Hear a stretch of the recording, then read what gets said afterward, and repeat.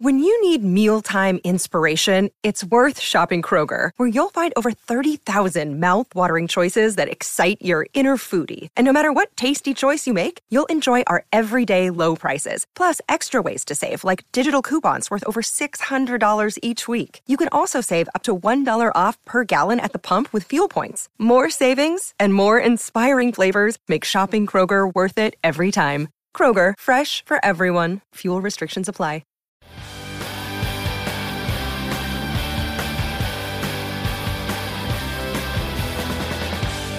Hi, everybody. Welcome to Who Cares About the Rock Hall, a podcast about the Rock and Roll Hall of Fame. I'm your host, Joe Quazala, and folks, you know what it's all about. I know too much about the Rock and Roll Hall of Fame, and that's just how it is. There wouldn't be a podcast if it was any different. With me, as always, is someone who, you know, she doesn't care about the Rock Hall, but if you go back into the history books, you will see that she technically started this podcast. It is Kristen Suttard. Hi, Kristen. Hello. Hi, Joe. I don't care about the Rock Hall, but I care about today's subject. So I guess that's like, we're halfway there. Yeah, we can meet in the middle with the general topic and then the subject of each week.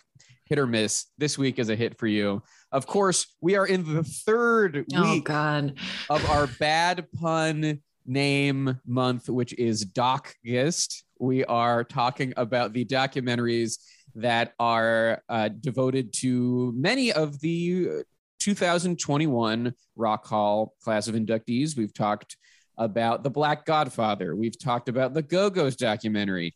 This week, I have a feeling people were expecting it, but we are, of course, talking about the Tina Turner documentary, just titled Tina, that came out on HBO. And we are so excited to have one of the editors of that film, Carter Gunn. Hi, Carter. Hi, thanks for having me. Absolutely. So excited to have you with us. This is the question I ask everybody out of the gate. And the answer might not be a long one. And, that's okay. But what is your reference level for the Rock and Roll Hall of Fame? Have you seen an induction ceremony on TV before? Do you notice when the nominees come out? Anything like that? I really don't care that much about it outside of, I'd say, this year. Just because it did run so in parallel with the film coming out. But generally speaking, I don't keep track of it, nor really use it as a barometer for what is canon, even to a degree. Yeah. But I'm not, that's not shots fired or anything. That's just facts, Carter. And, no, I'm very much on that wavelength. I will say that there is something to be said about what it means for the pop culture nostalgia of the moment. And I think that seems to be relevant every time one of these rolls around. Yeah, for sure. I mean, that's very true. I mean, we are able to have a month called Docgist right now because there have been several very recent documentaries that were kind of in the zeitgeist that, feels like led to the induction, or there's something in it contributed to something in the air that the induction is also a part of. These things, whether they are cause and effect or they are somehow connected in a different way, it feels like it's all part of the same thing. Absolutely. I mean, the Twitter conversation around this year seemed to be somewhat contentious, I'd say, even. I mean, I'm so deep into like the Rock Hall discourse and thinking about the Rock Hall all the time that I don't necessarily know what you're referring to when you say there was a contentious discussion. Basically, where I'm starting with this is my only way into looking at the Rock Hall situation was knowing that, so the film came out in March on HBO of this year. And roughly around the same time, the new inductees were the public vote was starting. Right. Fela Kuti was the favored basically prior to the documentary coming out. I know what you're referring to now. You're referring to the fan vote. The fan vote. Which happens online and to the uninitiated might seem like something that matters. Yeah, unfortunately, the fan vote, I can field this if you can believe it. Go ahead, Kristen. Now, the fan vote, it counts for one ballot total. Really? Yeah. So Out of over 1,000. Out of over 1,000. So I have no idea what I'm talking about. No, you do. You're tapping into something exactly. that the way they present the fan vote does make it seem like this is perhaps the whole process. And also the other thing is whoever is 1 or 2. So that's correct. Nigeria as like a country was like coming out hard for Fela Kuti and brought him to the top of the fan vote. And then it was kind of jockeying back and forth between him and Tina for the top spot. But the other thing is like, it doesn't matter who's at number 1 because it's the top 5 that get onto this fan ballot. And then from there, it's this small drop 1/1000th in of the pond. Yeah. Wow. Okay. But in prior years, except for last year, right? Was Dave Matthews Band the top vote getter last year? So yeah, last year it kind of broke the doors open on this whole thing because since they started the fan vote, the top vote getter always got inducted. They're always part of the class.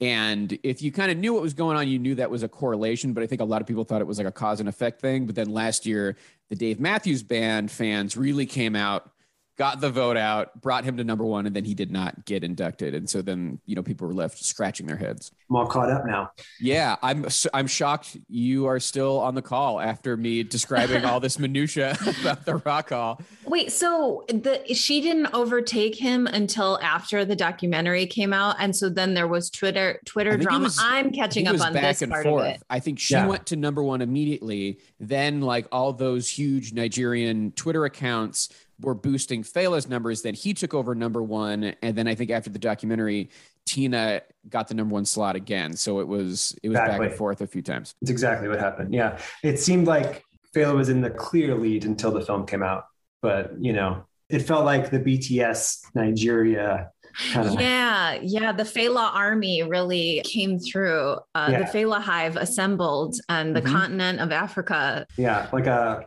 Mighty Morphin Power Ranger. Yeah, exactly. They assembled and they brought him to number 1, but it wasn't enough. It's Dave Matthews. Actually, how cruel to compare Fela Kuti to Dave Matthews, but right? They're both from Africa, technically. technically both from Africa. So can I ask another question now? Please. This is not a US based thing. This is an international, this is rock and roll from around the world. The rock. Well, that's a great question because obviously the vote is open to anyone who has an internet connection. But if you look at who has been inducted throughout the entire history of the Rock Hall, it's an American institution. They don't say that necessarily, but if you define it by who's been inducted, there's really no inductee who hasn't had a presence in America. You might get Bob Marley or ABBA, but they had huge hits in America, and they have a lot of fans in America. So where is it? Cincinnati? It's in Cleveland. Cleveland. Although, as we've discussed before, the hall really exists in all of our hearts. Oh my God. It is. The museum might be in Cleveland, but there's a ton of stuff that happens. The inductions sometimes happen in New York, and a lot of the decision making happens inside of the Rolling Stone offices. And so, right. But we don't have to keep talking about the minor, finer points of how the Rock Hall operates and stuff. We can talk about the documentary Tina, and I would love to know how you came to the project, Carter. Sure. So TJ Martin and Dan Lindsay, the directors of the film, we had worked together before, and we were generally sort of friends here in Los Angeles in the documentary community. And they had started this project with another amazing editor, Taryn Gould, and they sort of took it, I'd say, for 8 months or so, trying to find its way. And I think they kind of just burnt out after a little while, trying to sort of identify the voice of the film. And after they took a break, because we had worked together before, I came in just to try to fresh blood, look at it from a different point of view. And then we basically went 9 months from there and took it to the finish line. So at that point, when you became involved, I'm imagining they already shot all the interviews with Tina, and then with there's a handful of people who show up in new footage interviews like Oprah and Angela Bassett. I'm assuming at that point all that stuff is shot. That's right. Well, except for maybe one interview or so, I can sort of tell you how it evolved. There was sort of an idea, with most music docs, you kind of get a cast of characters who are both musicians, maybe people that they've run into throughout their life. Someone with like Tina Turner, you'd have the opportunity to like go to Mick Jagger or go to all these famous people to have them just sort of sound up. But there was a little bit of constraint put on that with the idea that the only people that would either sound off in her life were either people who were close friends or people who had told her story. So that ended up becoming a little bit of the constraint and the construct of the film, was trying to figure out who actually had the authority to speak if they didn't know her very, very closely. So that's when you have someone like Carl Arrington, who was the person who first published the People article where she came public about her abuse in her marriage with Ike. You have Kurt Loder, who wrote the book. You have Angela, who played her. And then you have Katori Hall, who wrote the play. So the idea was that this whole thing of Tina telling the story of her life came through the authors and the people who presented that story to the world at those various times, with the meta acknowledgement that we are the last of that grouping, right? So right, yeah. Yeah, this is like the collection of collections, Exactly. So that idea was there, but it wasn't, the structure was not something that had been explored in that first year. When they first started the film, because the audio tapes that Kurt Loder and Carl Arrington had recorded when they did their initial interviews with her when she first spoke about her abuse, and then when she told her full life story to Kurt Loder, who wrote her autobiography in the 80s, we had the full collection of those audio tapes. Tina's in her 80s now, so she was much more, illustrative and emotional and theatrical when she told that story when she was 45 at the peak of her career. Right. Not only that, when they told those tapes, Kurt went with her on her world tour, and they would basically just like drink a bottle of wine after her show in Prague or something like that and discuss events of her life. So they always had so much life to them. So that first year really was sort of diving into the tapes, and it was much more of like a poetic pass on trying to sort of spin the sort of all of the poetry of her archive and these tapes, but it didn't really lock into the structure of where it ended up. I think there's a couple of reasons for that. One, I think there was probably the initial feeling of not wanting to do a cradle to the grave doc about a big famous person where everyone kind of knows her story, and trying to push away from that. And I think it took us a little bit of time to sort of realize that it was an okay thing to do, and it was the most effective thing to do if we told it the right way. And I still think it sort of sets itself apart than most due to the fact that she's still alive, and you get the opportunity for kind of a 5-act structure more than a 4-act structure, something where usually a rock doc ends in the dumps and this one doesn't. Yeah, it ends in her castle in Switzerland. Right, yeah, in one of the nicest mansions I think I've ever seen. But yeah, I mean, the movie is very clear about the structure in that, the 5 parts are given their own title card, and it's made clear each segment what is generally the kind of theme of each part. Yeah. And again, that was something that was arrived to later in the process. And I think it kind of really took understanding what the ending of the film was and what that 5th chapter was to lock it in place. Because I think once we sort of realized that Tina's story, for those who don't know it, and, something I think we also had to accept was that, we're of a generation who grew up with her, and doing this film is for generations who didn't grow up with her story as well. Here she is in her 80s, a woman who was born in Tennessee, who literally picked cotton as a child, who became one of the most famous pop stars in the world. And she's still suffering and dealing with cycles of trauma that happened from her childhood to now. And realizing that in her old age, she actually was exploring and dealing with forgiveness and finally letting some of that go.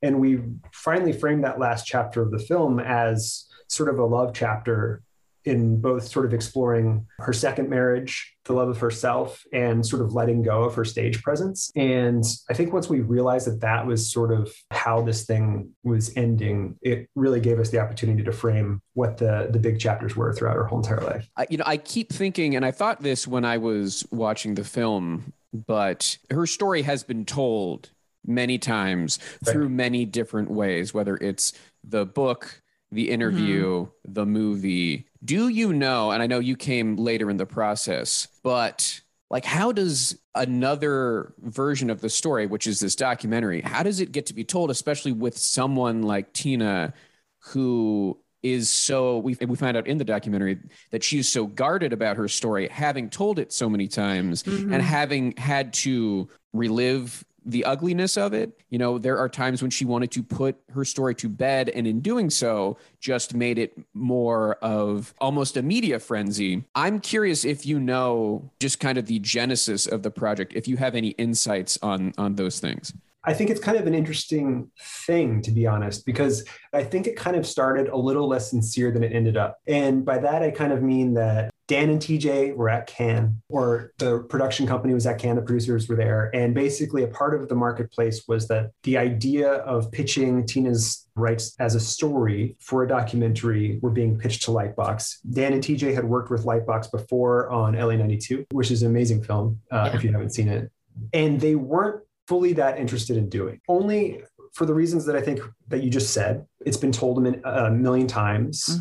Is it stuff she really wants to talk about? What can they bring to it, particularly like as two men? And also it's just like, it's a big rock star. Like, how is this, what's the depth to it? They ended up doing it after a little bit of talks. For one, Erwin, her husband right now, was pushing this to happen in tandem with her theater production that's going on. So on Broadway and in London, there is a Tina Turner play. And this was sort of her swan song going out. And he thought it would be a good idea that if she could do one sort of final year of her press, she basically would never have to do it again. And if she found the right storytellers to sort of cement that, everyone would kind of understand. So that was sort of a part of the reasoning behind that. As far as guardedness, it was up for sure. There was only one thing, filmmakers, don't do this. But this was how the schedule was set up. Tina was the first interview that they were scheduled to do. Yeah, don't do that in the future. You get everybody else, and then you land the big fish. And then you know what you want to talk about too, based on everything that you've learned from other people. You can let her respond. You can, exactly. Absolutely, yeah. There was only the ability, I think, to do another audio interview a little bit later. Where Dan was able to sort of go with her and just do some audio pickups. And there's some quieter stuff towards the end of the film that definitely has a different cadence, which is this more intimate thing that they did just for audio that's used as VO. Yeah, so that was sort of how that process started. Now, she was absolutely guarded and at certain points not willing to go too deep. And I think a part of the reason the film took so long was kind of doing the dance of where 80-year-old Tina is, or as we refer to her, Tina, versus tape Tina, and trying to find the line of who tells the story when. Do we hear it through tapes? Do we hear it through other people sort of interpreting those events? And when do we come up for air and let present day Tina actually speak to that? So it was a little bit of a dance. I think ultimately she saw the film and I found it cathartic. Oh, that's great. We were a little nervous about it. Particularly, it would be the first time she had heard some of the audio tapes where she first told Kurt Loder and Carl Arrington about very detailed, explicit examples of rape and abuse. And we were a little nervous for her to hear that, but she was able to take it in context and really enjoyed it. Yeah, I think that was a big question at the end of the film is, because you really do get the sense that she is very done talking about this. You see her get just the amount of times, that she's been re-traumatized by the story and kind of how the story has become bigger than her and also inextricably linked to her in all the ways that we just talked about. And I was very curious about how she would feel about the film wants it. And it puts it in a context though, that her husband was like, let's take one more swing at this and like put a bow on it. Let's say literally, this is it. It's over. We have said literally everything that needs to be said. It's like not often, like you were saying, that a documentary has like an uplifting although I guess I've seen a few lately. Now that we're getting a lot of vanity docs for people who are still alive in the music industry, it's like, it's Docist, baby. And we're Docist. Talking about them all. But like, you know, and if you are still alive and it's an authorized documentary, you have the ability to create and shape the narrative that you want to be told, you know? Sure.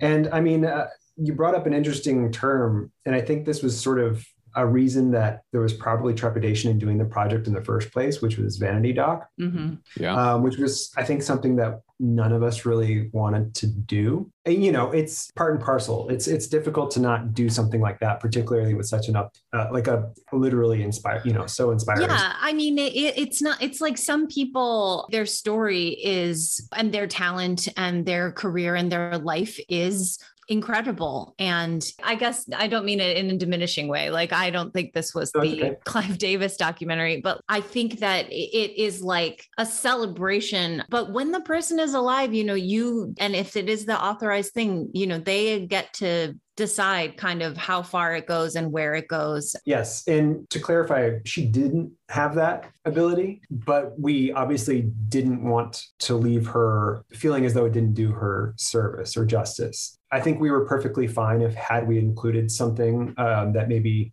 she wasn't happy with, as long as the film ultimately did her story justice. And I think there's always things that you kind of wish that you could put in or could have explored a little bit more. And I'm not sure if they would have been things that she would have been totally interested in talking about, but definitely things that if this were a longer film, I think would have been quite interesting as well. Some puffy, some not. I mean, you know, there was other things, if we're talking about cycles of violence, I mean, there's a very interesting element to this, which is that we really struggled with not wanting Ike to come across just like a villain. Mm-hmm. And it's very difficult to do in a movie of this length. He himself suffered from abuse as a child. Mm-hmm. He saw his father beaten by a white man in a racial attack. You know, he was the victim of sexual abuse. But basically, it was one more element of this thing to show that everybody was sort of a victim in their own way, and that, you know, nobody is just bad. Like it was all. It doesn't just happen that way. That someone's Right. Like cycles of violence come from somewhere and they perpetuate endlessly. Absolutely. One other theme I think we always sort of talked about wanting to explore was the idea of Tina growing up a young Black girl in Tennessee. But at that time, the woman who she considered to be her idol was Jackie Kennedy. And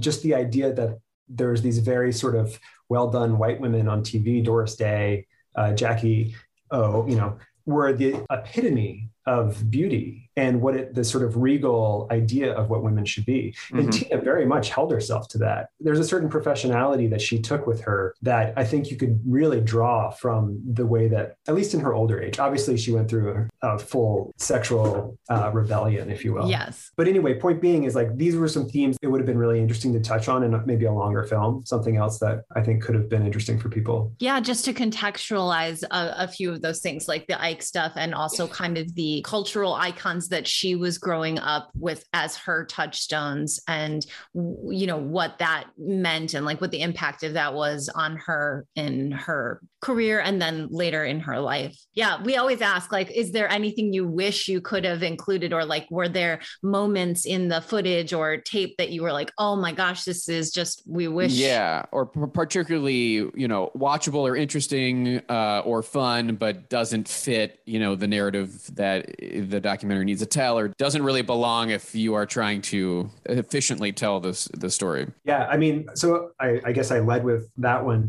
The other ones, you know, we tried to keep the music performances to be illustrative to specific events in her life.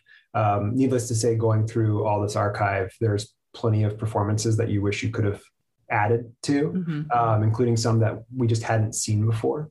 Like, just incredible archive. I would also add that this might sound soft, but it's so good. right after she retired at the age of 70, and she was still in high heels on catwalks and stuff. Right. And I mean, just as a performer, apparently she never missed a show her whole life. This is I don't know if it's apocryphal or not, but I'll buy it. Yeah, I buy it I too. want to believe. I'm in. It was like consummate professional. So anyway, all I was really getting at was the fact that she basically had a series of severe illnesses right after she retired. She had kidney failure. She had a cancer scare, and I think a couple mini strokes, all sequential within a couple of years. And her husband, Irwin, gave her his kidney. Wow. Oh my gosh, you want to put that in. Come on. I know. It's so sweet. Because we already like him, though. We already like him. We really like. Yeah, we like him. He shows up the at the end of the movie as such a breath of fresh air. Like, you really want Tina to have a win romantically. And when he comes in, he is such and that detail really just helps to build the character of Irwin in the story. Yeah, it was a really beautiful little scene. I mean, and you're there for it. As saccharine as it may sort of sound in some ways, like you're so there for it. I'm like, tell me more about all the things, every nice thing he's ever done for her. I just want to see her enjoy it. You know what I mean? I mean, did that not make it because it would have been too much? Like there is a timing thing, you know. Yeah. It's very difficult to sort of say. Everything is just sort of, it's such collective momentum when you're sort of trying to pace a movie that it would be perfect, but it just hung up a little too much before you sort of landed the plane. It pulled something out and you just couldn't put your finger on it in terms of like where you wanted to land emotionally by the end of the film. Yeah. And if it was good or not, it was still just one of those things where it was like a timing thing for pace. Yeah, because you're right. Yeah, it's like we're wrapping it up, and it's like a bit of a divergence to go into health problems that happened 15 years ago, and it's like another thing about Irwin, who we already like. Yeah, I could see that, but I'm glad I know it. Exactly. Yeah, and now our listeners do. Exactly. Yeah. At any point, I know you talk about things that could have been in it. There's a lot of great archival footage. I know it's a hot move right now to make documentary series as opposed to films. And you know, that's sometimes some of them should be some movies. Of them should not be series, or some of them could just be 2-part docs. Just maybe 2 parts, doesn't need to be 6. I'm just curious if that would be thing. Yeah. Mm-hmm. I mean, if we saw it as anything else, it would have been, I think, just a 2-part, which made sense just even in terms of trying to break up the earlier years and basically her rise to fame, which would be 80s and on, right? Mm-hmm. But I think what it really came down to what the original buy was. A lot of those sorts of things, particularly today when it comes to a lot of the doc series, the way Netflix and others, well, let's just say said streamers, they can still hire me. The way they work, you know, is you get more money for every episode you do. Like there's a budget drawn for each of those episodes, so you get these series that are kind of fat because they can pull money out of them. Also, apparently there was some sort of algorithm read that was incorrect on like engagement. And how these longer ones were engaged, but I guess people weren't actually finishing them. So there was like a misnomer. So anyway, I think it kind of led everybody astray a little bit. And that's why we were getting these sort of incredibly padded, long series for a while. Yeah. Interesting. I had no idea. I think a 2-hour Tina doc, that seems... It's tempting to do. I bet it was tempting to do a lot longer just because I think there's plenty, it's a long and eventful life. And even if you're just adding more footage of her performing, like that is an extremely watchable way to spend your time. And, you know. Absolutely. Yeah. I mean, the second episode could have just been the private dancer tour live. Just show that and put a little bumper at the top and the end. Just a bouncing ball at the bottom for everybody to sing along. There you go. Exactly. There you go. Yeah, there's a few things like that. I mean, particularly someone like Tina Turner, who she was famous basically since she was a teenager. I mean, that is to your point, there's not a lot of people who are archived for that long. You know what I mean? Yeah. She's 80 years old. So, or 81 by now, 82. So, do the math on that, 60 some years of pictures and film. Yeah, for sure. What I'd like to do is I'd like to take a quick break right now, but when we come back, we'll keep talking about the Tina documentary. So don't go anywhere.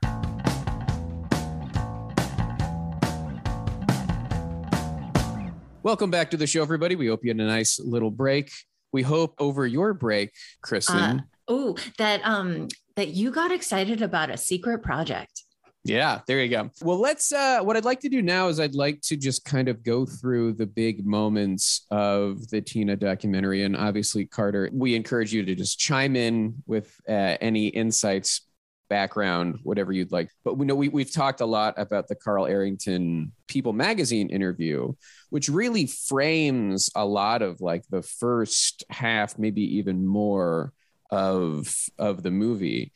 And it was interesting that I didn't realize, we know so much about the Tina story and the book and the movie and now the musical, but I didn't realize how that the first domino really to fall in her telling her story is this People magazine interview. Yeah, absolutely. I mean, to give a little context to that, I think there's a period of Tina's life that most people aren't quite aware of. And we kind of always referred to it, the card on the wall for it was always called the wilderness.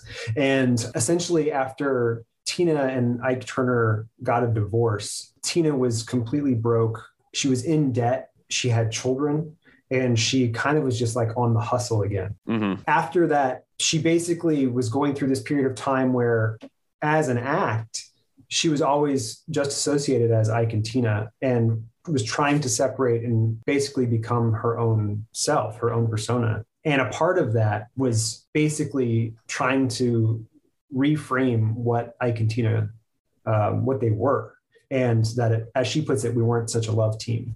And at that period of time, People magazine, was on every grocery store stand and they sold millions of copies. And it was one of those natural subscriptions that everyone got, like a TV Guide kind of thing or Newsweek or something like this. So that basically was the first time she actually sat down and opened up about abuse. And at that period of time as well, women weren't really known to open up about domestic abuse. Like domestic abuse there was no sort of exclamation point put on that in the way that it is today, or there was no sort of common language to really talk about it in the same way. And it was kind of a period of time too, where it was thought to not happen to rich, successful people.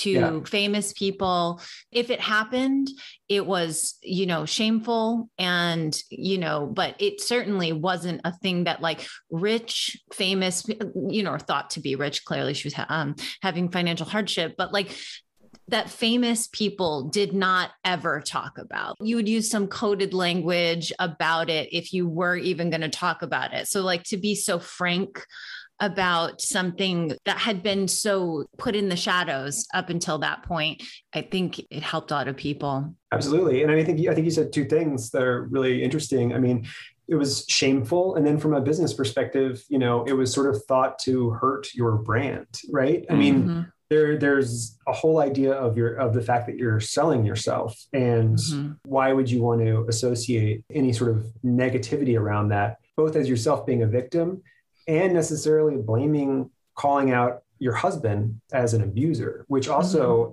at that time and still today in certain circles is not a thing you're supposed to do, right?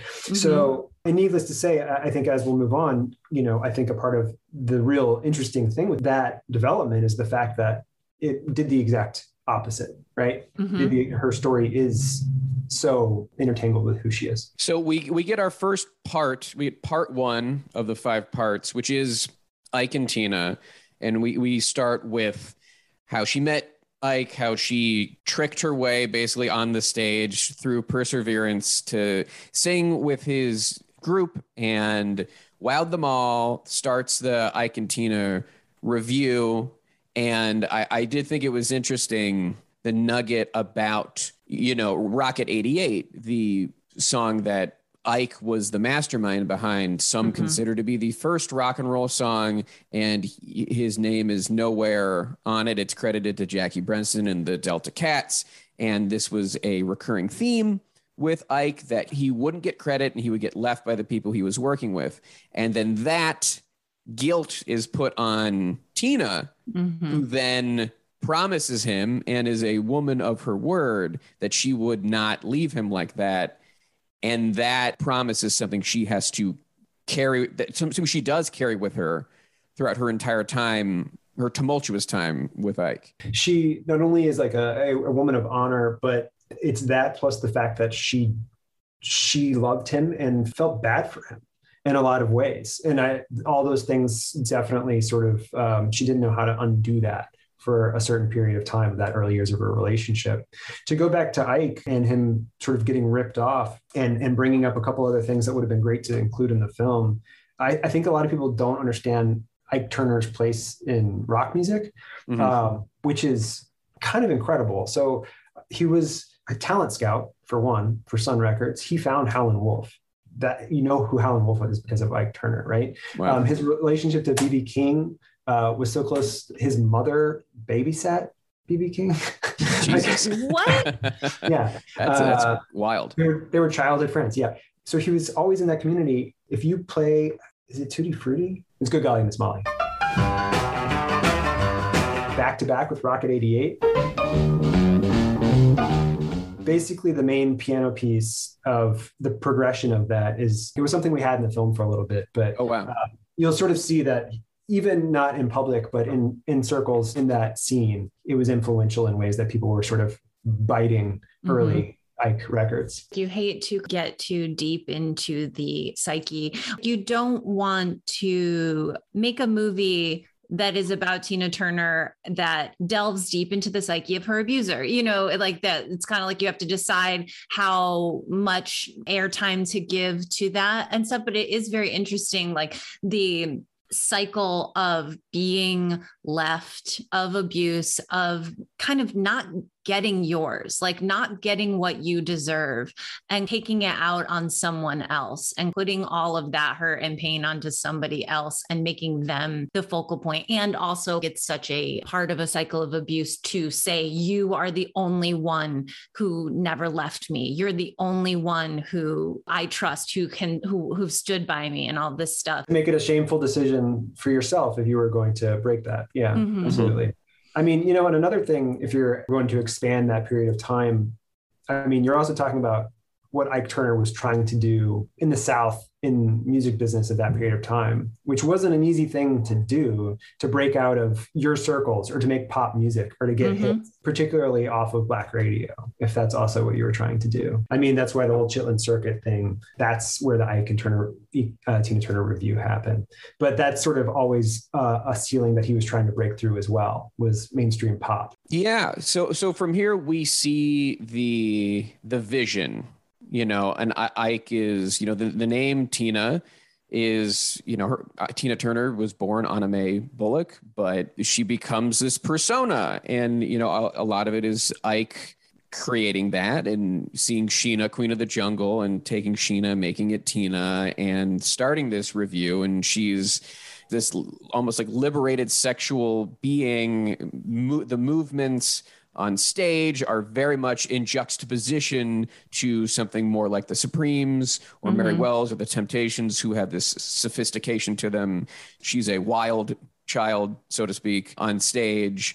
And we see kind of, okay, here, and they're off, you know, they're making music, they're touring nonstop, doing a brutal amount of performance. They, you know, claim at times 4 shows a night, and that, you know, Ike is the driving force behind that, you know, for better and often for worse, just kind of cracking the whip on everybody. I mean, and they were a known tight band. Like, I mean, it's the double-edged sort of that. It's like Prince, you know, how Prince apparently would go every time they'd go play a show, and then they'd go back to the studio afterwards and make sure they got everything right. Yeah, it's really wild. You know, the stories of Ike pointing to someone in the band after maybe they miss a note or miss a cue, and you know that they're not gonna get paid. That means you're not getting paid that night. Brutal perfectionism. Pass for me. I mean, I guess it's good and people can get some art out of it. Yeah, but at what cost, right? At what cost? At what cost? For me, it's a no. But in this part of the film, you get a ton of really great archival footage of them performing on TV or just at shows. There's concert footage where I'm like, this is really incredible that this exists. I mean, that period of time for television performances is pretty amazing. I mean, and that's not, I mean, for R&B, for soul, for folk, I feel like going on YouTube most of the time to go see like old Howlin' Wolf performances, TV performances and things like that, when it was just those variety shows. But yeah, our archivist, Ben Piner, who is also the archivist for LA92, I mean, like does astounding work. He drove, I think, so much of where we wanted to take the story based off of a lot of the deep digging he was able to do with that stuff. I mean, it just completely changed the direction of what you think you're able to do when you can let images tell more of the story. Yeah, that's really pivotal stuff. And to watch it, yeah, you get more than you can ever get from just hearing about it. Yeah, imagine someone trying to talk about that, about what it's like to have watched them perform. Yeah, or even just Tina dancing. Yeah. It's like that is something you have to see. Yeah. To get. Yeah. And a majority of the photos during that period of time were taken by one of her close friends who ended up becoming a manager for Ike and Tina, Rhonda Graham, who unfortunately passed away earlier this year. But a lot of those candid photos that were taken with them behind, in the dressing room, on the bus, all at the parties, all of that stuff those were all Rhonda's personal photographs. Yeah. And that stuff's invaluable to this kind of thing. So, and we are introduced to the beginnings of the abuse with Ike, and we start to understand the way that he is treating her. But then we also get her first taste of freedom musically when she does River Deep, Mountain High with Phil Spector. Ironically, her first taste of freedom is with Phil Spector. Phil Spector, of all people.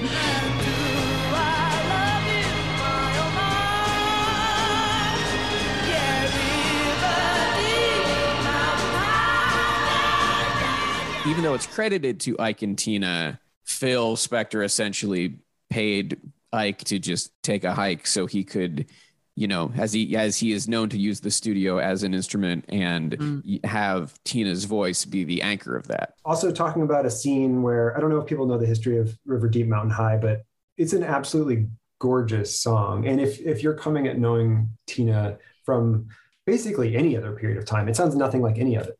It's a completely different use of her voice. I mean, she's harnessing something that she doesn't really do anywhere else. I mean, even when her and I play the song later, he always double timed everything. Yeah. So nothing has the same sort of breadth or feeling that recorded one does. But it's absolutely beautiful. And speaking more about the archive, there was a photo session that was taken of the entire recording of the song. So, again, trying to make room for things, we had all of the takes where Phil and her are sort of talking. He's telling people to start again. Incredible. We had the contact sheets of her sort of like wiping her brow in the booth, like all of the guys tuning and getting ready. I mean, I think we originally cut a scene of that, and then you want to hear the full song or most of it. So, you eventually have to just sort of shrink these things down. But the story originally started with the first time they met Phil, and it went on for 10 minutes because you find this archive and you're like, well, how can we not share this with everybody? Yeah, I'm like, put out a featurette. Yeah. Yes. Eventually it's a matter of, distilling that down to what it meant to Tina, this was her moment of freedom, and you can let the music sort of do the talking. Yeah, for sure. That is so enticing. Oh gosh. Yeah. Well, I watched this movie a few months ago with my mom and sister when they were in town visiting. And I remember that when she talks about how badly it did, like how much it bombed in the US, all of us were sitting on the couch being like, how is it possible? The song is so good. It's such an unbelievable, just triumph of a sound, you know. Now we know that there's all of this stuff that we could have learned about it, and that, you know, but what it did mean to Tina was that it was like her taste of freedom, and then it didn't propel her in the way that she had hoped. But, you know, it's funny, even though Ike is not on that recording, he is the one, because his name is on it, though, he is the one who feels like he needs to defend it when it bombs. And in the movie, he is the one who gives the reasoning, and maybe it's an excuse, but it sounds about right, which is legit. Yeah, I think it's legit too, which is that this is a pop song, but because of the way the charts are segregated by genre, they put it into the R&B category. And if it doesn't become top 10 or top 5 on the R&B charts, it doesn't even have a chance to cross over to the pop. So it was put into the wrong category to begin with and was never able to ascend the way it needed to. Ike was incredibly smart and an astute businessman and knew music. And I mean, this was something I think that he dealt with the decades before. It's something that he realized and was very aware of during that moment. And it's something that Tina dealt with when she was trying to define herself later on. I mean, you can look at the awards on her shelf in her mansion and it's like best Black music. You know what I mean? Like There's things like this later on that they dealt with as well. So one thing that isn't explored in the film here, but this was a period of time where they went to Europe and started touring some in Europe because it did really well there. People love that song. Like if you talk to a lot of British people, like English fans, I mean, River Deep is the song that they usually cite for understanding Tina. Like that's the song that their parents were playing, you know, when they were growing up. So at that period of time, that was a big change for them because they started doing European tours and they played with the Stones when they were younger and stuff like that too. And that's something, for the sake of the structure of the film, we don't fully go off and show every little thing, but that happened at that period of time. Right. Well, that idea of genre bias and the UK being the place and Europe being the place where they understand Tina is something that is a pivotal moment later in the film. Absolutely. Yeah, it's huge. Yeah. So let's go to part 2, which is family, which is, and I gotta say, every time we do a different part, usually with these parts, then we go to a place and a time. Like we go to Los Angeles, 1970, and we get this great footage of what appears to be Los Angeles in 1970. And I don't know if it actually is. I'm buying it. Did that archivist come through? I mean, Ben Piner, is he?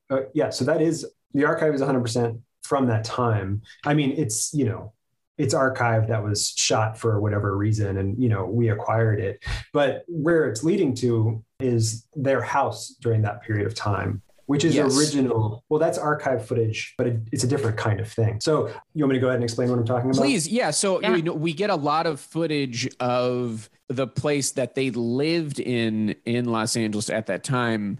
And we get what looks like footage of it now and abandoned. Exactly.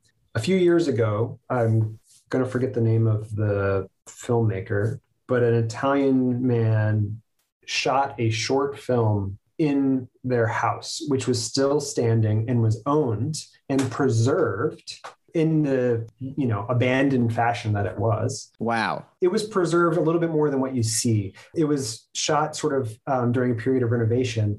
The weird thing is that the short film that he shot wasn't about Tina and Ike. It was about the dentist who bought the house from them and kept it exactly as it was. What on earth? That is insane. So TJ and Dan and Ben, I don't remember how this came across their path, but they realized that this short had existed and that he still had all of his dailies from the short, which a lot of it is Steadicam shots, completely archiving the entire house as Tina and Ike lived in it. And you can see matching photos between that period of time then and now, and you'll see that the bed, the design, the decor is exactly the same. Even if you watch What's Love Got to Do with It, the bedroom is the same. It's unbelievable footage to the point where like I needed answers, and I'm so glad you're coming through because you're like, in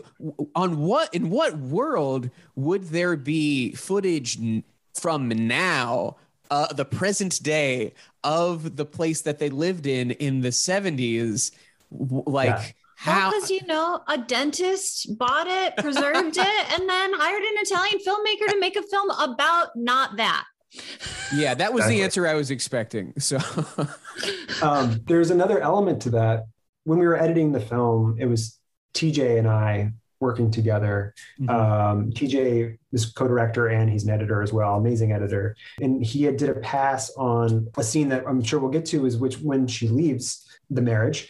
But one element of the footage of the home was he captured the demolition of the house. So there was for a little while there, we sort of included it as a creative thing of her getting away from her past, where these guys were putting sledgehammers, through all the walls, and all this footage was ripping apart.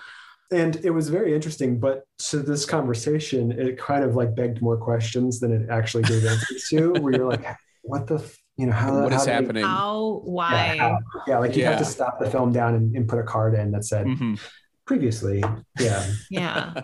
Good Christ. Well, I'm so glad you shared all that, because what an incredible thing to have and to have for this part of the film, which, not only goes through her family at this time, she's got 4 kids, 2 from, Ike's previous marriage, 1 from her previous I don't know if she was married or if she just had a child. She had a child with one of the members of the review. Right. And then 1 child that came from their relationship.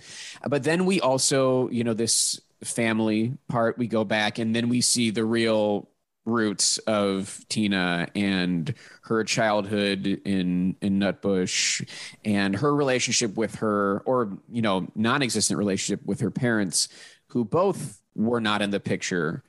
And what that meant to her, especially given that she very sadly just was waiting for her mom to come back for them and never did. Yeah, this is something that, hopefully we illustrate in the film. Her relationship and the difficulty of her sort of resolving, being left with her mother, I think to a degree still had a harder impact on her than her years with Ike. It's something that she really has difficulty talking about, or it still makes her quite emotional. It's definitely something that she never got over. And I think that kind of comes through from the Kurt Loder tapes when she did her biography. But we get the moment of, they do get finally a big hit with Proud Mary. We'll keep on turning, Proud Mary, keep on burning.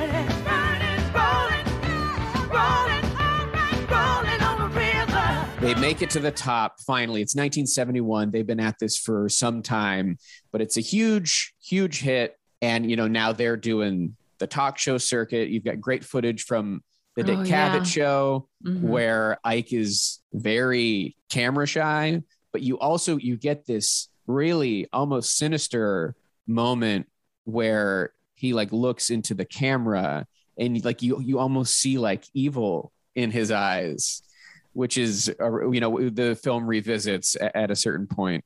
And, you see Tina being the consummate professional, gregarious, super likable personality on these shows. Yeah, I think this is a period of time where, she sort of definitely came into her own, not only as a professional, but for that very reason.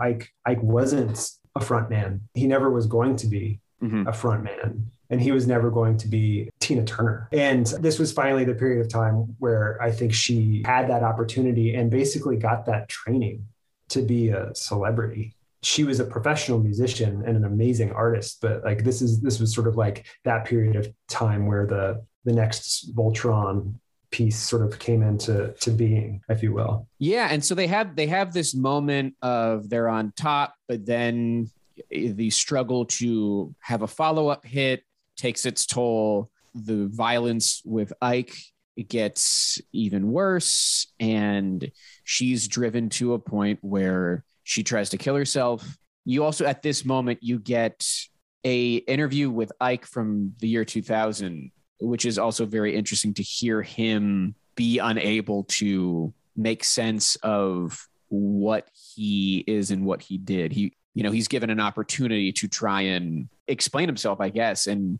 it's really it's an uncomfortable part of the movie to hear him stumble Absolutely. over himself. Yeah. I mean, there's a couple uncomfortable elements of that. For one, he addresses the fact that she tried to kill herself more than once, casually. Right. We talk about the moment that, this sort of dramatic moment where they brought her back. But he sort of casually mentions it happened maybe more than once. There was a few moments of Ike that we kind of wanted to deploy carefully. I think for the same reason that we were sort of talking about before, where you don't want to take away from her story, but you want to provide context in certain ways. And it was always sort of a difficult dance. That piece there, just sort of in its raw of him sort of stumbling to try to get to the heart of something. Yeah, it hits. Yeah, absolutely. And then the beginning of her being able to truly get her freedom from Ike starts with the introduction of Buddhism to her life and chanting. And, the film uses that chanting in almost like a rhythmic way to put you into that headspace of what it is like to have a mantra. It is Tina chanting, is it not? It is, yeah. So this was an idea that Taryn had started to explore in sort of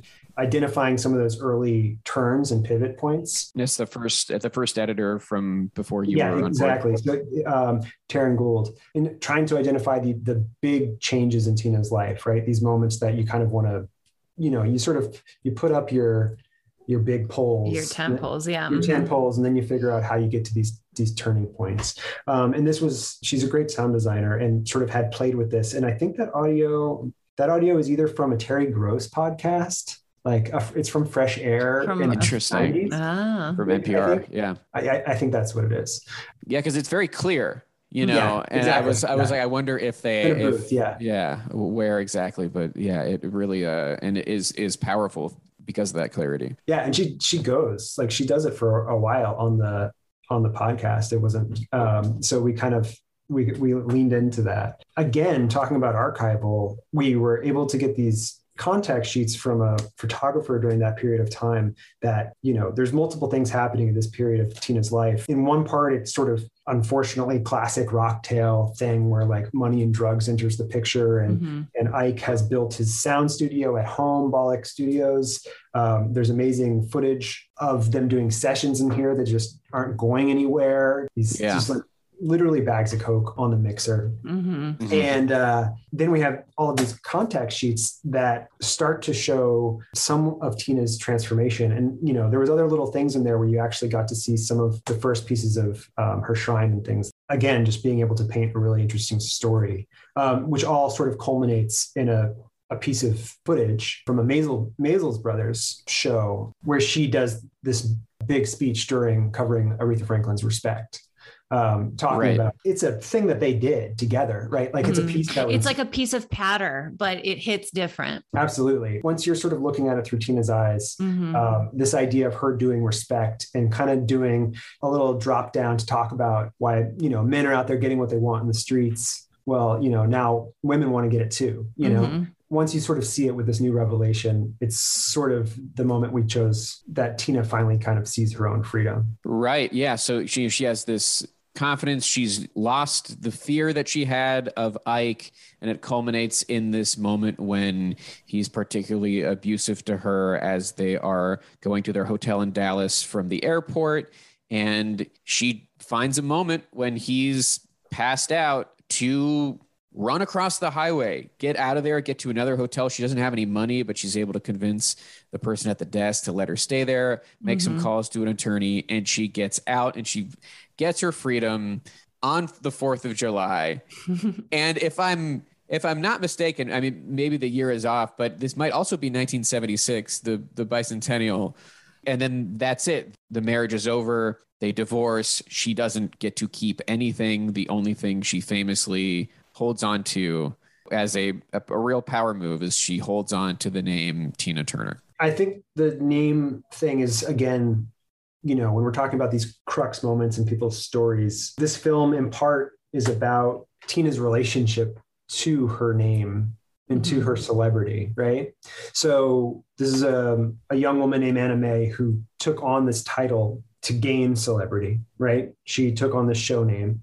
She adopted it for herself and turn it into the person we all know and love, only to then get to a place where that gets intertwined, as we'll get to with this story that she told to Carl Arrington, to Kurt Loder. She then wants to, separate herself from that once again. So it's something that gets touched on multiple times. So I think it's a real monumental sort of piece of her story. Yeah, absolutely. And then that takes us to part 3, which is entitled Comeback.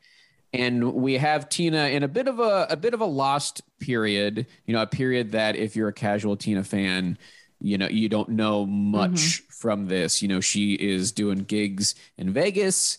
She's shown up on the Brady Bunch Hour, which was a short-lived variety show that the Brady Bunch cast, most of the Brady Bunch cast did.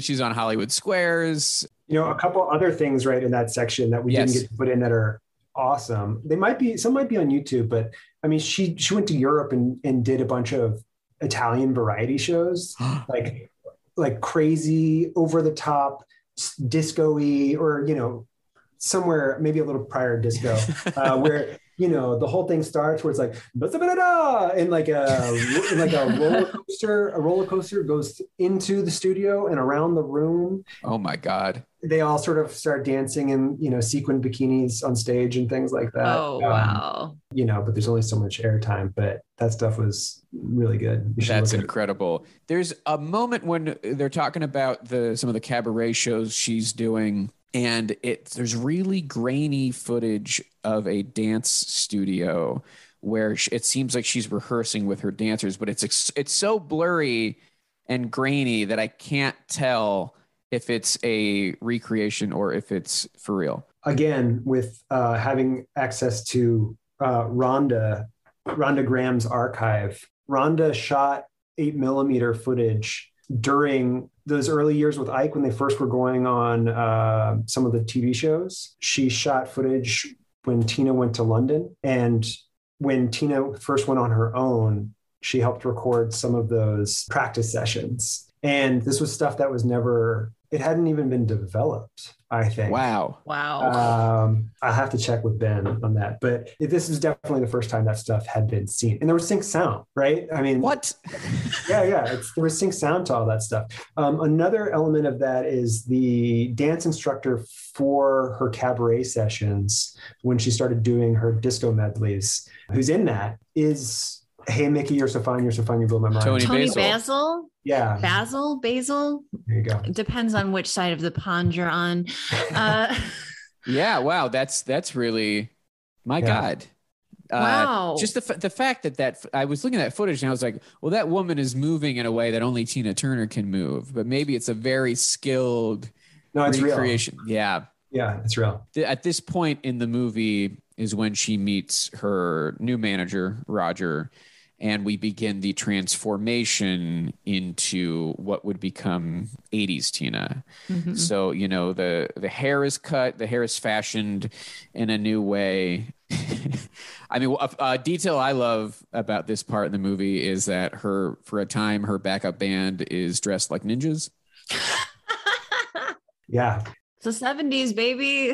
People are trying stuff out. So, I mean, at that period of time, Roger Davies, I think, was 26 years old when he came to the States, and he came over and started working with the manager of Olivia Newton-John, and then became her manager. But he was sort of like a young go-getter. He had just been managing like a small band in Australia. And he met Tina at this period of time when I think he was 27 or 28 years old when he became her manager. Right. Wow. So they're super close friends now. He absolutely helped her get on the path that she wanted to get on.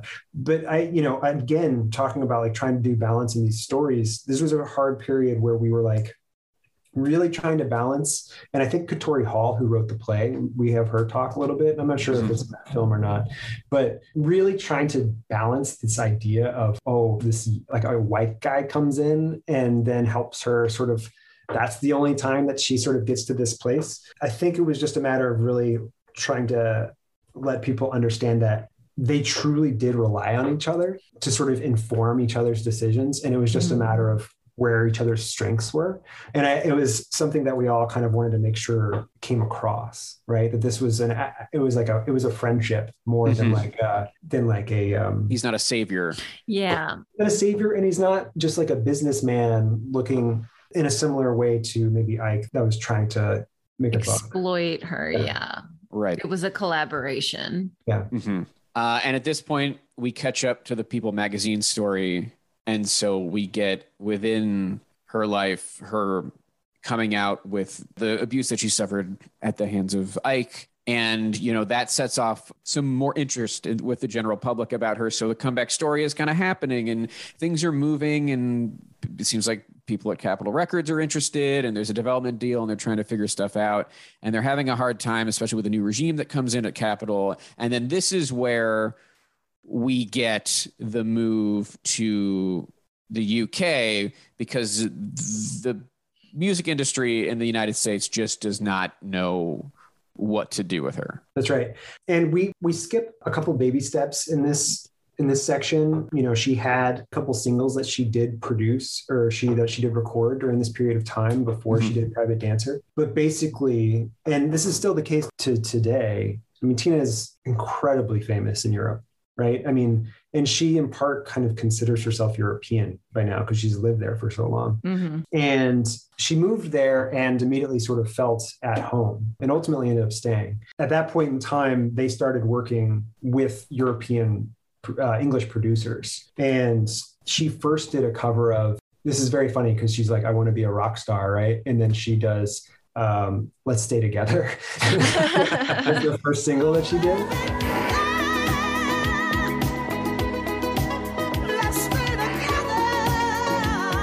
But basically, this all leads to the idea that Roger is essentially trying to use all the contacts that he has to enlist enough producers that they can get an album together, an album which will ultimately be Private Dancer. Private Dancer. Right. And I believe Let's Stay Together winds up on Private Dancer. That's right. I got to say, I laughed out loud with the reveal that What's Love Got to Do with It initially was a song by the whitest band of all time, Bucks Fizz, I believe they were called. Who were Eurovision winners, I think, if I recall. I think they were also I believe it. Yeah, exactly. You totally believe it, right? What's love got to do with it? What's love with second-hand emotion? When you hear a song that you know so well and is so ubiquitous and is so tied to a specific artist, to see it be performed by someone else and to know it came before is really will mess you up. Yeah, I heard I now this is the second time I'm mentioning the Clive Davis documentary, but they play the demo version of I Want to Dance with Somebody in it. And it was originally straight pop song.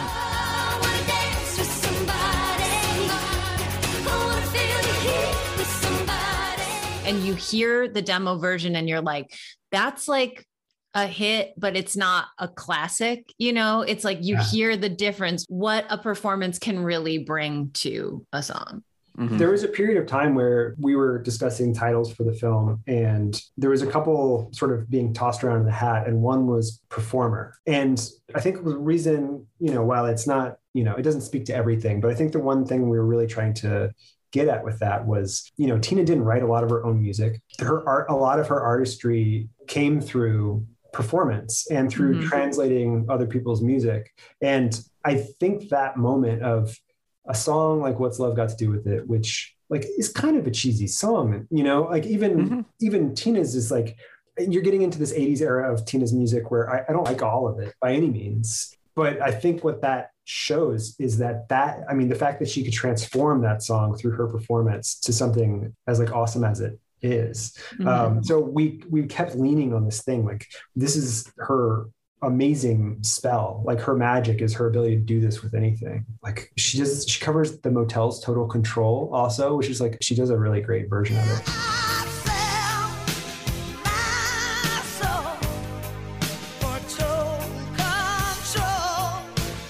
she's like a great interpreter of Yes. song. You know, there we talk One of a the best. lot about on the show how disregarded and in a way disrespected a lot of times the skill of vocal interpretation is Specifically within the Rock Hall. within the Rock Hall. It seems a lot of emphasis is put on the ability to write a song, which obviously is a incredible skill, and that is an art in its own right. But the dismissal of the singer who's not also a songwriter is a thread throughout the history of the Rock Hall, even though you have artists like Elvis Presley in the very first year.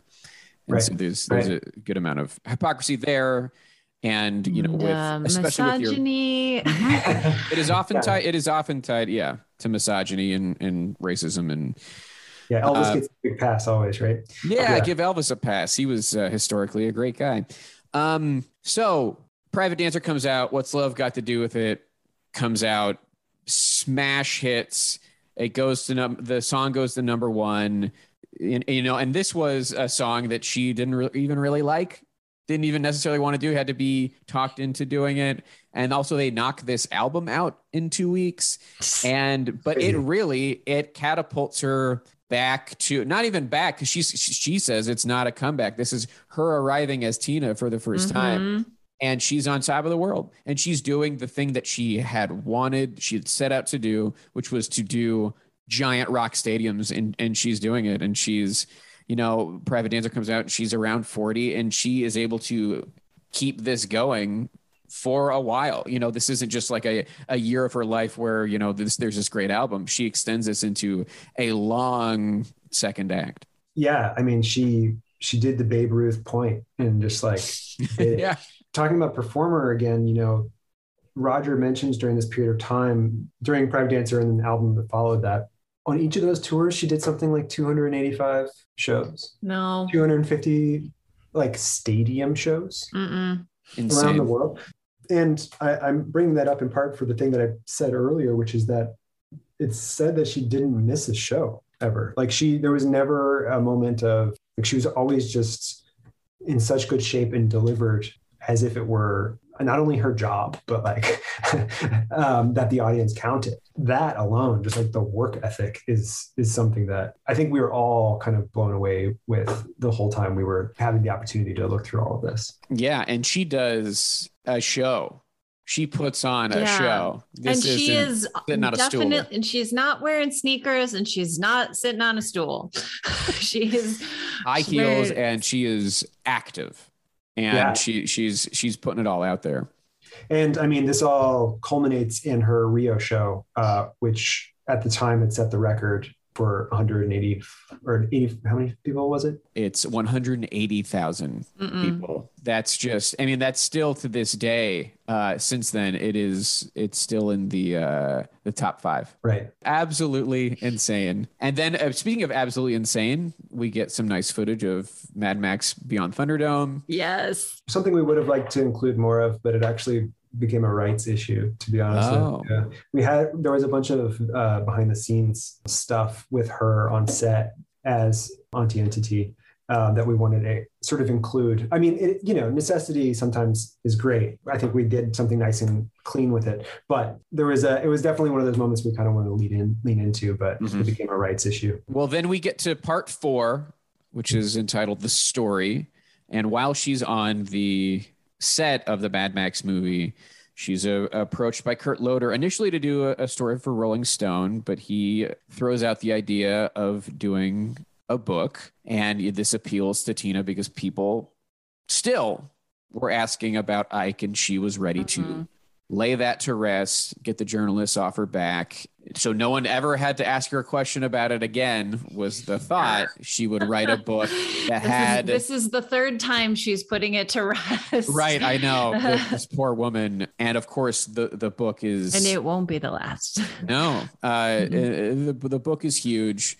And it's a massive success. It leads to a movie based on the book. The movie is huge, maybe bigger than the book. Like, so it's just building and building. And, for a lot of people, it's an inspiration, which, maybe she wasn't necessarily expecting. But, you know, the candid nature of being honest about your abuse is something, you know, it's the worst parts of her life. And we get great footage of her showing up to the Venice Film Festival, For the premiere of the film, yeah. doing press with Angela Bassett and the director, even though, as she admits, it appears to be the first question out of the gate. She did not see the movie, and she will not, because it's a difficult thing to have to relive. This chapter, maybe, you know, in tandem with figuring out how to open the film, was the hardest chapter to construct. And it took us the longest in terms of trying to figure out how the story sort of turns back on itself and how you sort of deal with the Tina spiral of this thing that she's sort of both leaned into and is trying to lean away from at the same time. And it's complex. And I think it's more complex than we probably even show it, because there's times where she fully embraces it. You know, she fully embraces telling her story at times. And then there's other times where she doesn't want to do that at all. Right. And it's very difficult to sort of illustrate that over a period of decades. Right. So the idea is it's complicated, right? It's something that she wants to deal with on her terms. Uh-huh. She's happy to engage in that, and she's happy to be that person sometimes. Yeah. So I think it's a matter of defining her and her not being able to get out of that cloud when she wants to. And there was a few moments that we weren't able to include in this section, which are absolutely shocking. I mean, we include one piece of footage where she's caught off guard by a question, and she basically gets a hot flash, and they have to sort of fan her down, and she has to compose herself. But there was another one where this sort of salacious journalist, so she's kind of famous in Australia, right? So she, for various reasons we can get to if you want, but she's on satellite feed talking to a reporter in Australia, like a famous news desk guy. And he surprises her with Ike in another satellite feed side by side. Why? What? Oh my God. And this is when she's in her 50s. So this is basically at this peak time where it's way in the past, but the movie's out of here. Like what? It's sensationalism taken to a extreme and upsetting degree, obviously.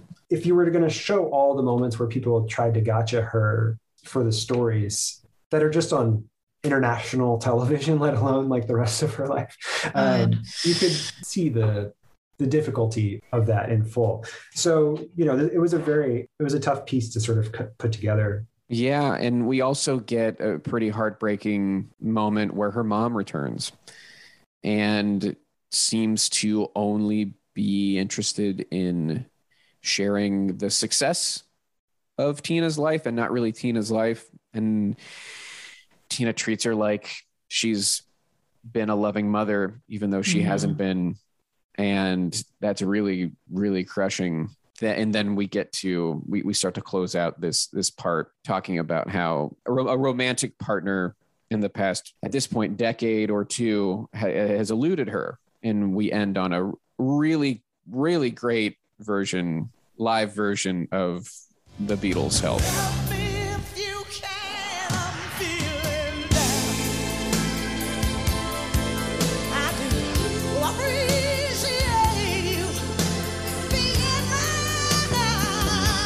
You talk about finding these moments, and this was a construction that TJ had sort of made using Help as sort of the culmination of that. And again, it's just one of those things where if you took it out of context, I think none of us would have been sold on the idea of like, oh yeah, and then she does, you know, a cover of Help in this moment. But the way it adds up, I mean, I feel like the first time Dan and I sat down in TJ's room to sort of watch the first version of that scene that he cut, I feel like both of us were emotional, even though we knew what the footage was. That tape where she speaks about her mother, I mean, for viewers who don't know, her mother was alive throughout all of her sort of meteoric rise.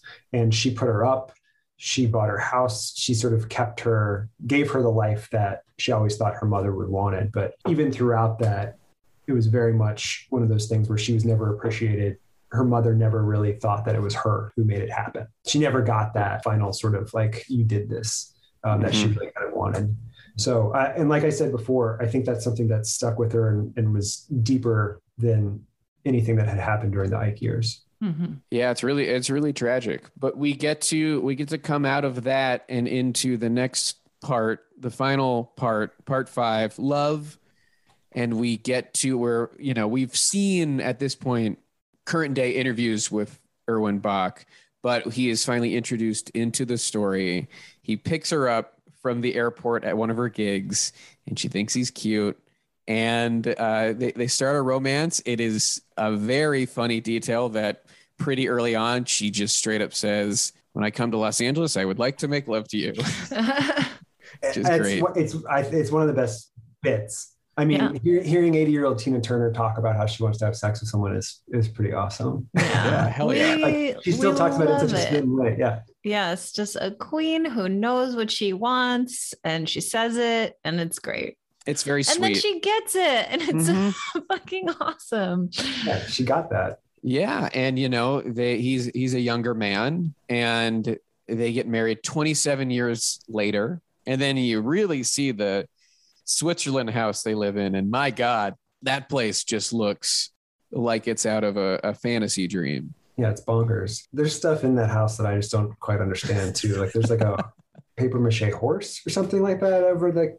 There's some. She's got some. She makes some choices. They're her choices. Yeah, hell yeah, go for it, Tina. Yeah, exactly. And there's an element of closure when Ike dies. And she kind of goes from hatred to understanding, you know, that he was a sick man, you know, and that he was not well. And that is really what was fueling his behavior. Yeah, it was sort of the simplest way to sort of sum up like what we were sort of talking about a little earlier. I mean, I think she means it physically, but obviously there's a level of experience and environment that is included in that. But yeah, I think I always really loved that, the idea of being able to appreciate what he was and how important he was in her life, and her being able to sort of acknowledge and forgive is, I think, super helpful. Also, just in trying to understand that, you know, it's a 2-hour movie, but that was meant a lot to her life. I mean, I think she says this thing where she's like, "What would have happened if I hadn't met him?" Or like, "Would this have happened if I hadn't met him?" I don't know. Right. And, you know, this takes us to just, you know, acceptance of what her story is, and that is a part of it. And she, you know, wanted to put it to rest for so long, but now she's at a place where she understands that is part of it. And we see the musical opens about her life, and it's at this point we're at 2019. And, you know, this musical, and then also, you know, it gets a little meta because the documentary itself, this is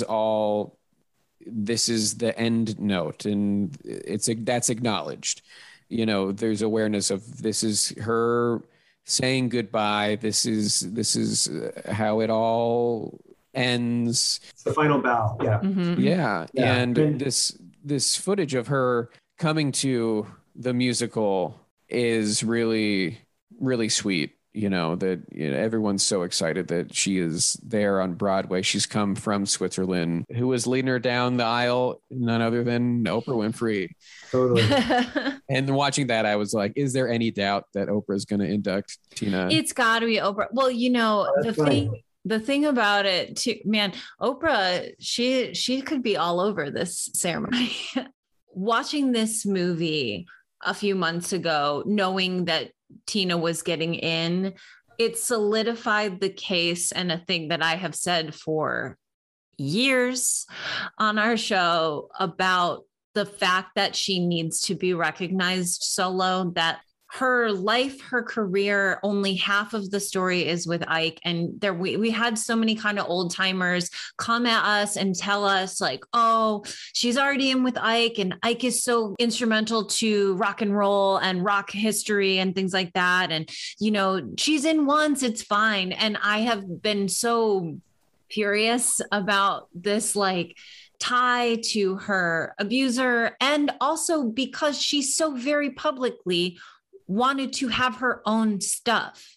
It's not like and did. And you say Ike and Tina was half her career. It was less than half. Mm-hmm. Most of her recording career was as a solo artist, and without question, the most successful period of her career was as a solo artist.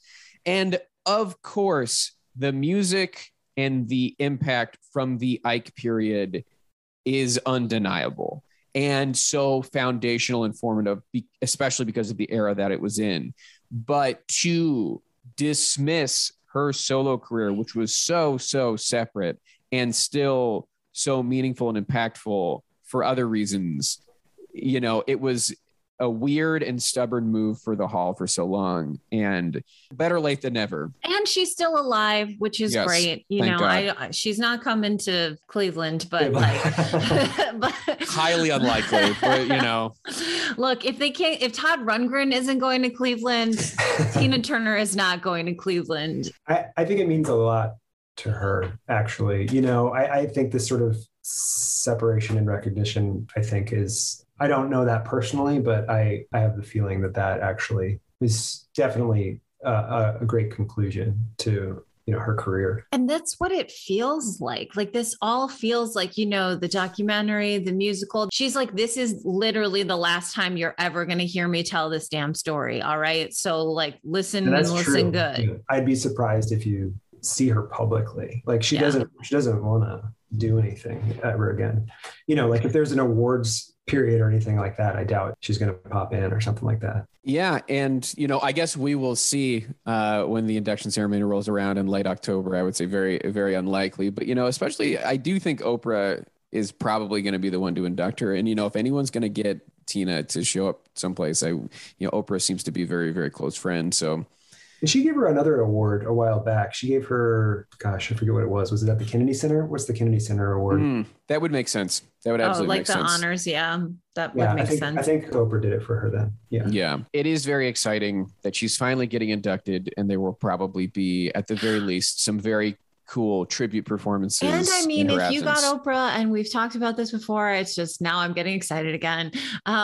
Because if you get Oprah there and we've got Jay-Z getting inducted, it's just like the Beyonce of it all it's like it's coming closer. Like, I'm feeling more optimistic than I ever have that she could perform in the tribute. I mean, I would so queued up in that's like on a tee for it. Yeah. Truly. She's very open about, obviously they performed together at a point, but she's very open about her stage presence is not 100%, but foundationally built. Foundational, those bodysuits, we know the moves, the heels, the goods, Beyonce, Tina. The only thing that I think is just that Beyonce is she's such a superstar right now. It's she's like protective of her image, and she's just she's too big for the Rock Hall. I don't know. But her husband is getting inducted. I know. So it's like there's the question: if Jay-Z shows up and they find and Oprah does a ring a ding, I don't know, it could happen. But it could happen. The ceremony could be on fucking Zoom again this year. Who knows? Honestly, 2 months ago, we were like, it's happening. We're going to be there. It's November, right? We'll be there in November. It'll be October 30th. So nearly November. October 30th. We'll have a Halloween weekend in Cleveland, Ohio. I mean, we'll see. A lot can happen in the next few months, but I am so happy that you joined us for this episode, Carter. This was really enlightening and a great talk. So thank you so much for being on the show.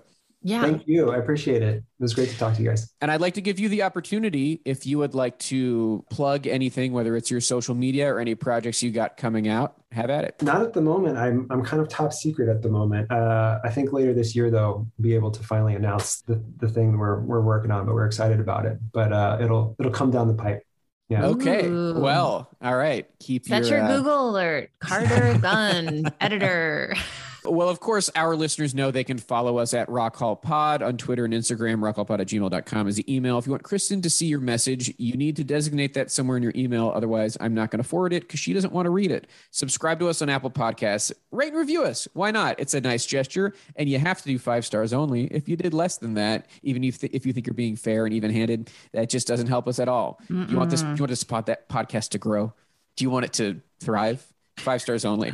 Thank you to Mike Lloyd for the logo. Thank you to Yusu Kim for the music. And thank you to Pantheon Podcasts for hosting us. I'm Joe Quazala. I'm Kristen Studdard. And who cares about the Rock Hall?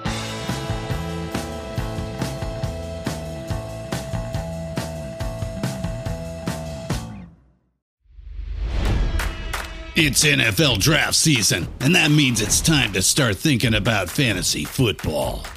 FantasyPoints.com features industry-leading experts and prognosticators using proprietary hand-charted data to help you score more fantasy points. FantasyPoints.com is the place to go for whatever kind of fantasy football you play. Whether you play fantasy football, daily fantasy sports, or do a little bit of everything, Fantasy Points has the meticulously researched content to guide you to victory. And why wait for the fall? Fantasy Points also covers the new spring football league, the UFL. Join the guru, John Hansen, Scott Barrett, Joe Dolan, and other massive names in the fantasy football universe with an exclusive offer. Use code Pantheon for 15% off any Fantasy Points package, including the all-in package, with access to every article, tool, and data nugget that Fantasy Points has to offer. That's FantasyPoints.com and code Pantheon for 15% off at Fantasy Points. FantasyPoints.com, code Pantheon. Score more fantasy points.